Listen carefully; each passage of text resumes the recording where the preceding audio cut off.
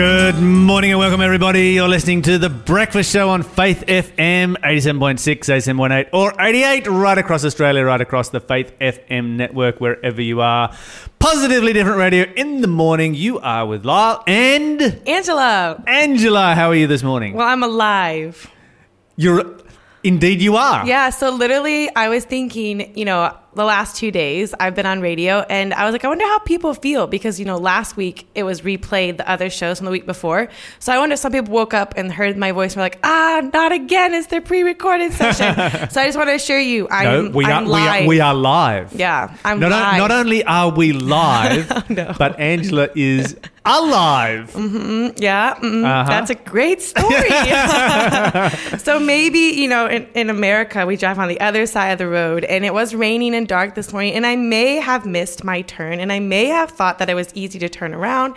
And it turns out that sometimes when you turn around, there's these things called cement medians, and that's not actually the edge of the road. Yes. That's the middle of the road. Yeah, so you might think you have turned around proper and you're actually driving, towards traffic instead of with traffic. Yeah. That would have really scared. It's a good thing we do breakfast radio and there's no traffic on the road. Or it was dark and rainy because of breakfast radio. So we are super glad that Angela is live and alive this morning. Yes. And that so what are you other thankful people for? didn't get a heart attack this morning. Okay, so I'm thankful for random gifts that come in the post. Now, this kind of never happens to me. I never get packages unless they're like car parts or something like that that I've ordered online. But I did get 2 random packages in the post on the same day this week. Oh. And I don't ever remember ever having a random package in the post in the past. Was it food because someone's worried that you're not eating because your wife isn't around? No, I'm going to tell you about one today, one tomorrow. I got a Cuban number plate. I'm not sure. I have no idea the person who sent it to me.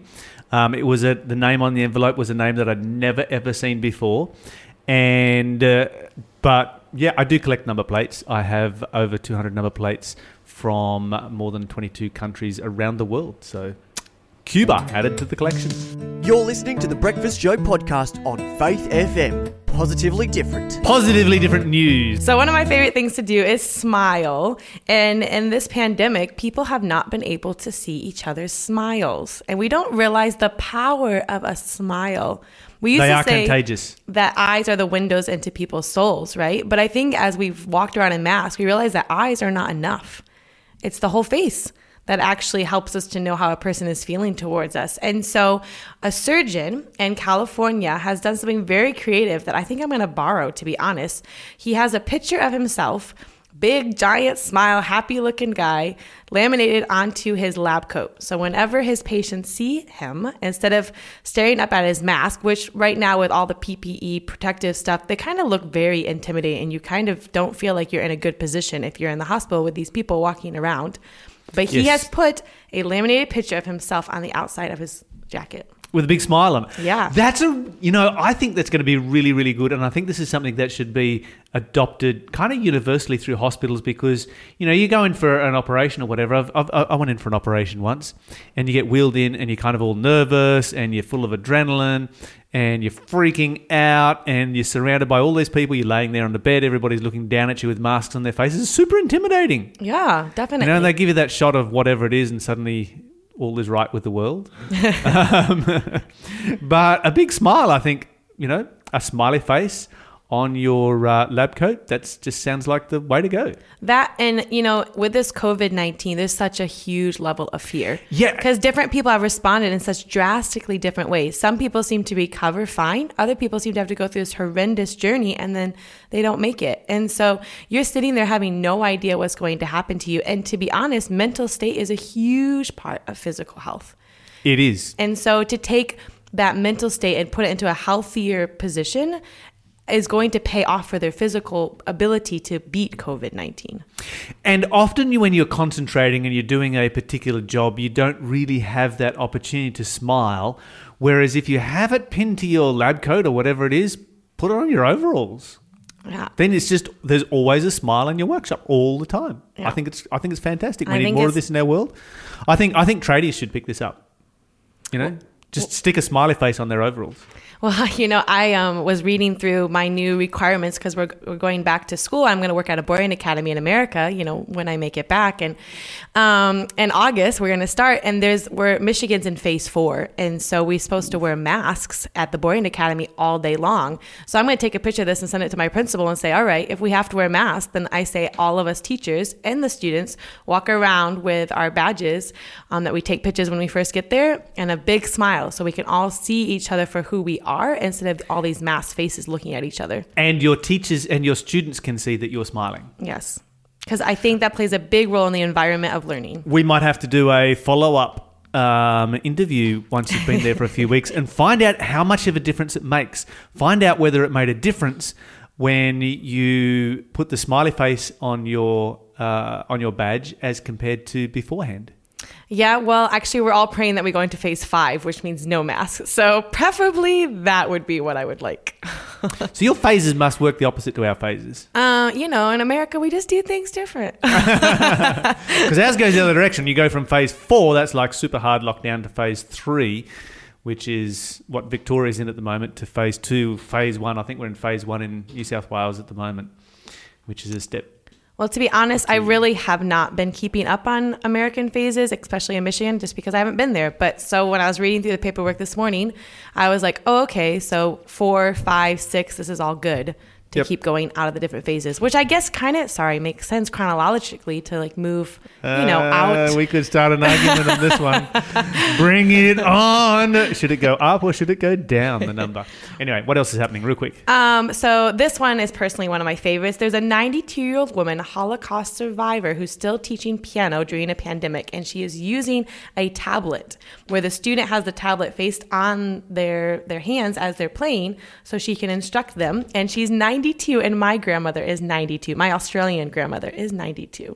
And she teaches piano as well. Oh, really? At 92. And my grandmother still drives and still plays for 2 churches, a Sunday church and a Sabbath church, and has piano students, and she's 92.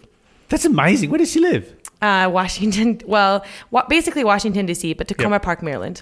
Tacoma. Yeah. Well, there you go. Fantastic. And so one thing that I really love about this too is the fact that she says as a piano teacher, she's learning so much more about her students because the iPad is showing them the room in which they live.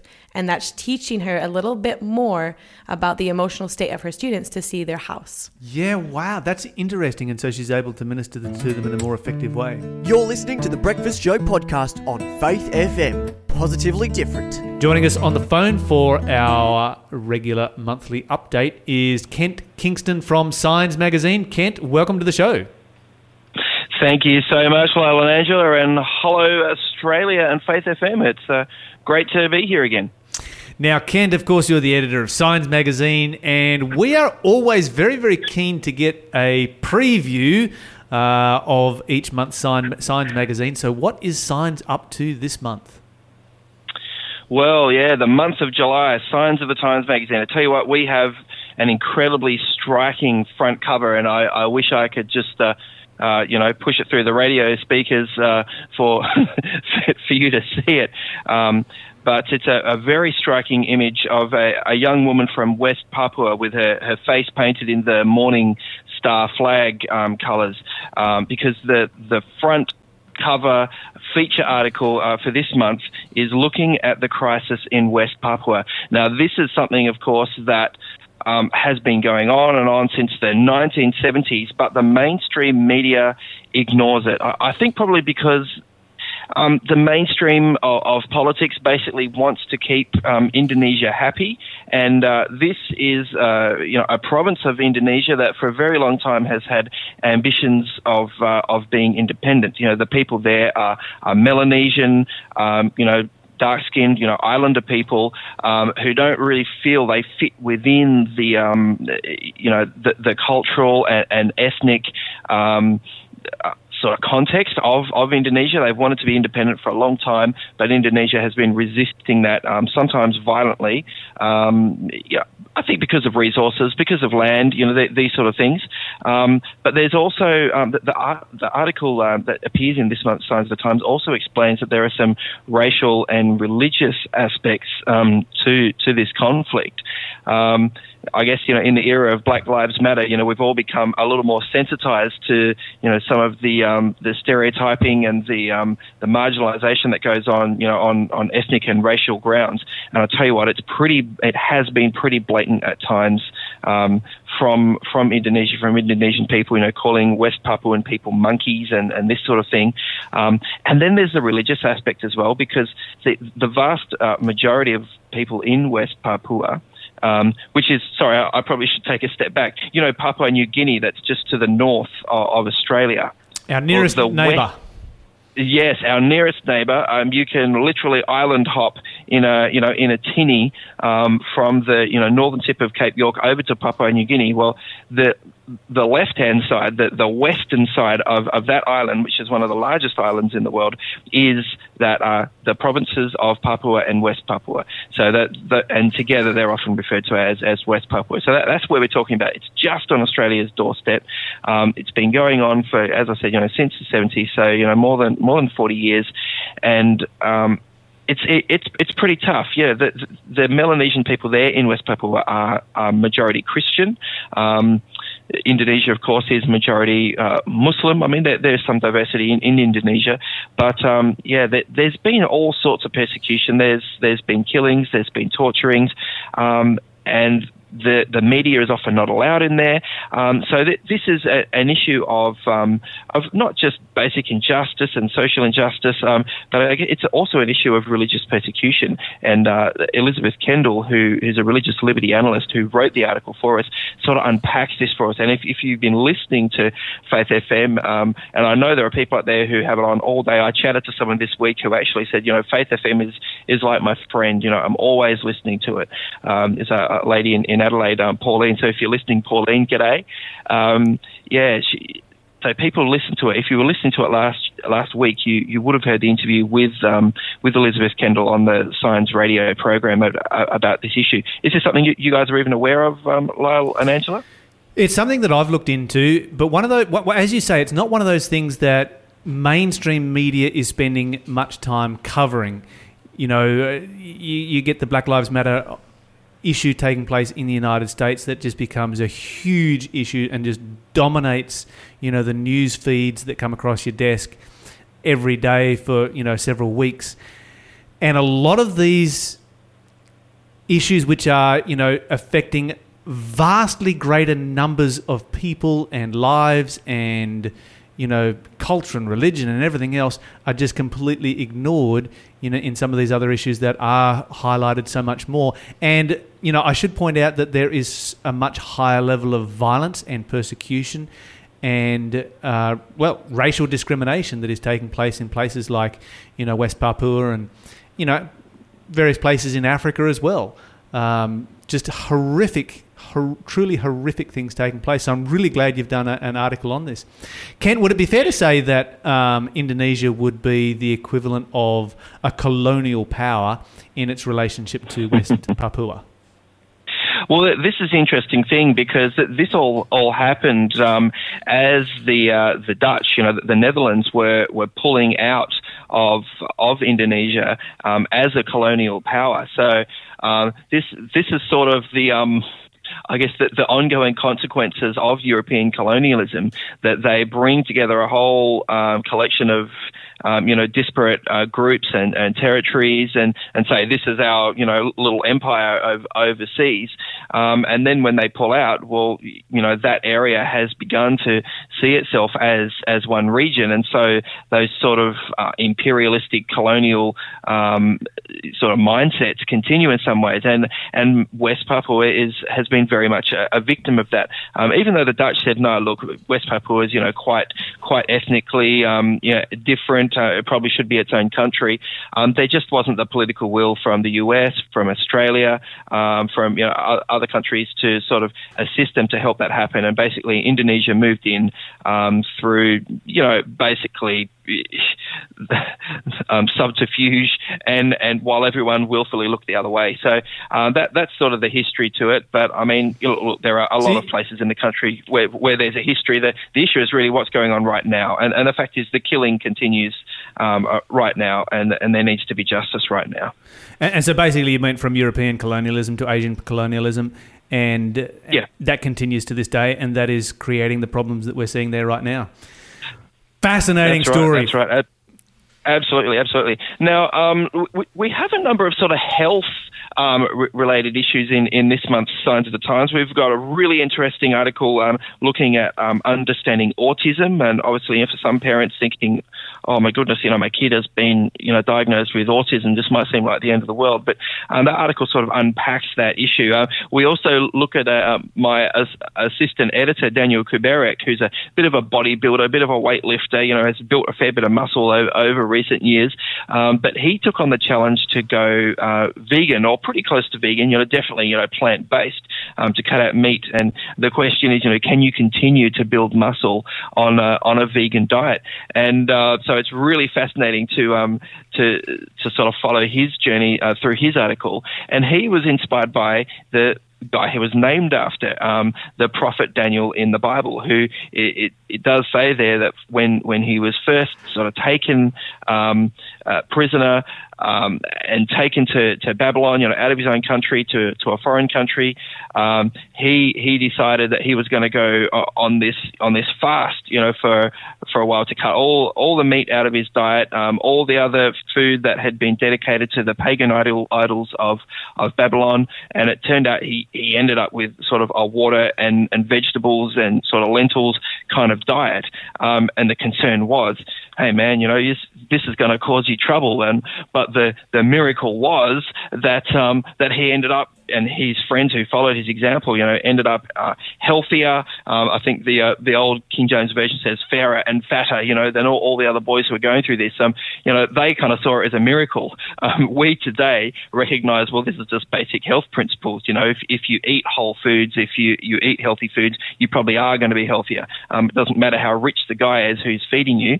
If the food he's feeding you is actually, not natural and not good, it's probably not going to do you any good. So, yeah, that is quite fascinating. And then I guess there's before you go to the next one, Ken, I just have to ask: have you been inspired to build some vegan muscle yourself? Look, I'm pretty much vegetarian, but and we've lost Kent Kingston. I don't know where he went. Physical. Okay, he's back again. Sorry, we lost you there for a second. You disappeared for a second, just while you were probably making your confession. I don't know. It was just yes. I was confessing that it's not the healthy diet that's the issue for me. I am pretty much a vegetarian, although I do have a sweet tooth. I confess. I have to stay away from the sugar. I have to try to do that a bit more, and I need to get back to the gym and do probably even more importantly than the gym, to do something sort of cardio, get that cardio fitness, get the heart and lungs going. That's my area of difficulty. That's really where I need to concentrate, particularly as I, am into middle age now. You've got to look after yourself, or you start to see the effects, pretty soon. You've made the rest of us feel a little bit better there, Kent. I think we can all relate. What else is happening in Signs? Well, look, obviously, this COVID issue, goes on and on and on, and people are trying to make sense of it. People are trying to make meaning of it. And it's interesting, talking about, Daniel and his healthy diet. Daniel was, of course, very strongly influenced by his Jewish heritage. And if we look in the book of Leviticus, we can see these principles of clean food and unclean food. And it's fascinating to look at, COVID and not just COVID, though, because if you start looking at, let's say, Ebola, HIV/AIDS, bird flu, swine flu, MERS, SARS, the article is called 7 Deadly Viruses. It looks at all of those, and there's something in common with all of them. Do you know what it is? What is it? Yeah, you don't know. Well, I didn't know either. But I discovered that each of these deadly viruses, they're all viruses, they all came originally from animals. They crossed from animals into the human population. And it's interesting that in 6.5 out of 7 cases, the animals that they cross from are described in Leviticus or fall under the Levitical category of unclean.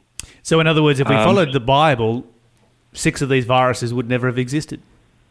Exactly, which is why the article is called 7 Deadly Viruses and How We've Brought Them on Ourselves. If we had followed those instructions in Leviticus, we'd stayed away from those animals. I mean, bats are probably number one on this list. Bats are specifically mentioned in Leviticus as an unclean animal. It's almost like they're singled out, isn't it? I mean, a lot of other things, it's like, well, here's a broad principle, and then it's like, and then there's bats. Don't eat those. Yeah. Yeah, there are specific animals mentioned. There are only sort of a handful of them, as you say, and bats is one of them. Then there are other human behaviours, such as when humans cause deforestation and the human population grows, we find that we end up with human populations living very close to jungled and forested areas, and the people are often not being looked after very well. There's poverty. People get desperate. They end up in the bush looking for anything they can eat, or these wet markets in China, traditional medicines and sort of stranger exotic meats and things like this. These kinds of behaviours, HIV/AIDS, sex outside of marriage, unfaithfulness to your marriage covenant, these sorts of human behaviours, which, the Bible is pretty clear about in most cases, are the things that have put us in the situation that we're now in. Look at COVID. This is crazy. We're looking at more than 500,000 deaths around the world now. What's the level of infection now? That's also in the millions. Is it 10 million? I think I'm not sure. Something massive like that. Yeah. Yeah, it's crazy, and it all could have been avoided if we had applied those biblical principles that are right there, because it not only does it tell us which animals are unclean, it also says if you find an animal that is clean, you just find it dead, or if you accidentally come into contact with an unclean animal, there are procedures there in the Bible for decontaminating yourself, for quarantining yourself from the community, washing your clothes, or any object that has come into contact, it gets washed or sometimes destroyed, particularly like objects to do with food preparation or food storage. These things have to be cleaned or destroyed, and so there's this decontamination regime you have to go through before you go and rejoin the community. So basically it's just incredible, that we have this gaggle of escaped slaves, thousands and thousands of years ago, before there's any microscopes, before there's any germ theory, before there's any knowledge of bacteria or viruses. And yet we have this incredibly rational and incredibly effective regime to stop the spread of disease. I think it's incredible. For me, it is evidence that there is something going on in the Bible, more than just human wisdom. Kent, how do we get our copy of Signs Magazine?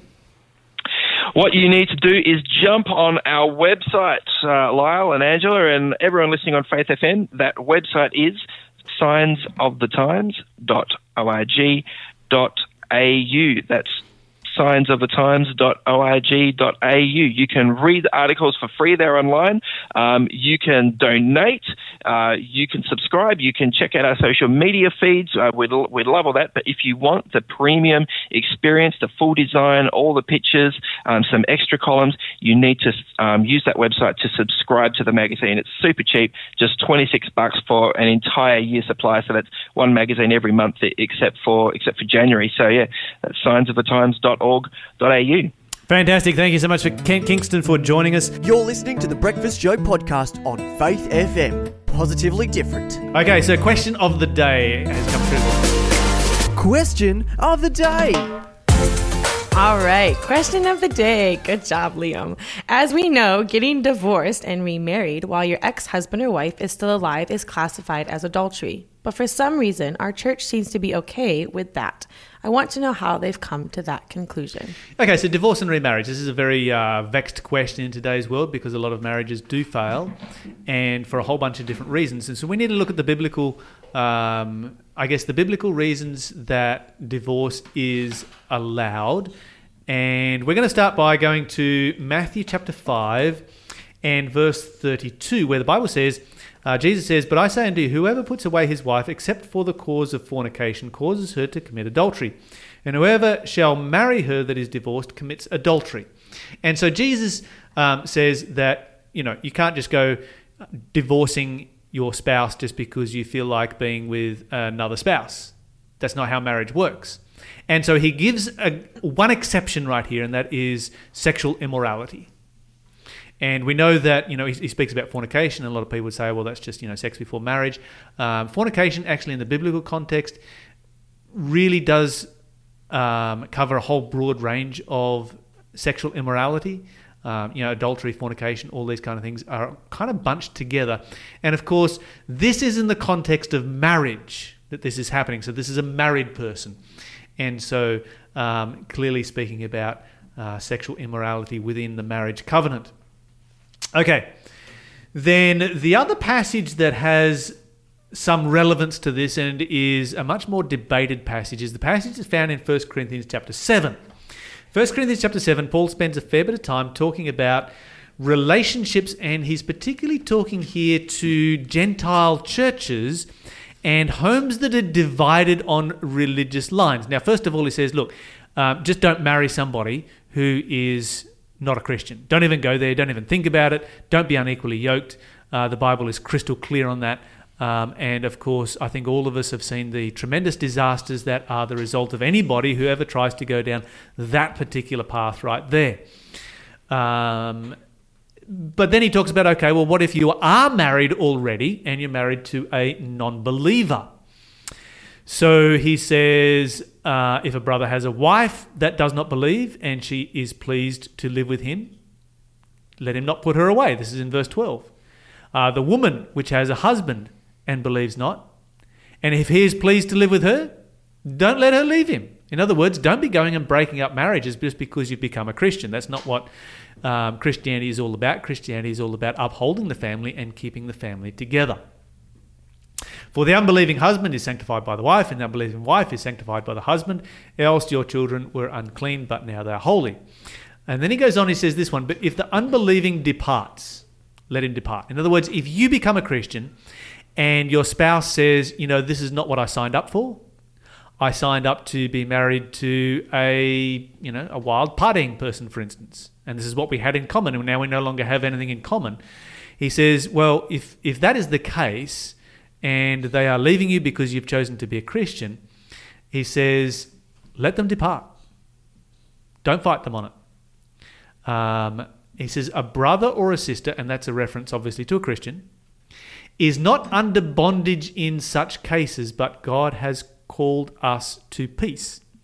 Now, the word bondage here is an interesting one. The word bondage in the Bible, particularly by Paul, is used in the context of law when you are under a particular law. Now, of course, in context here, the law that is being spoken of is the marriage law that is creating bondage to each other.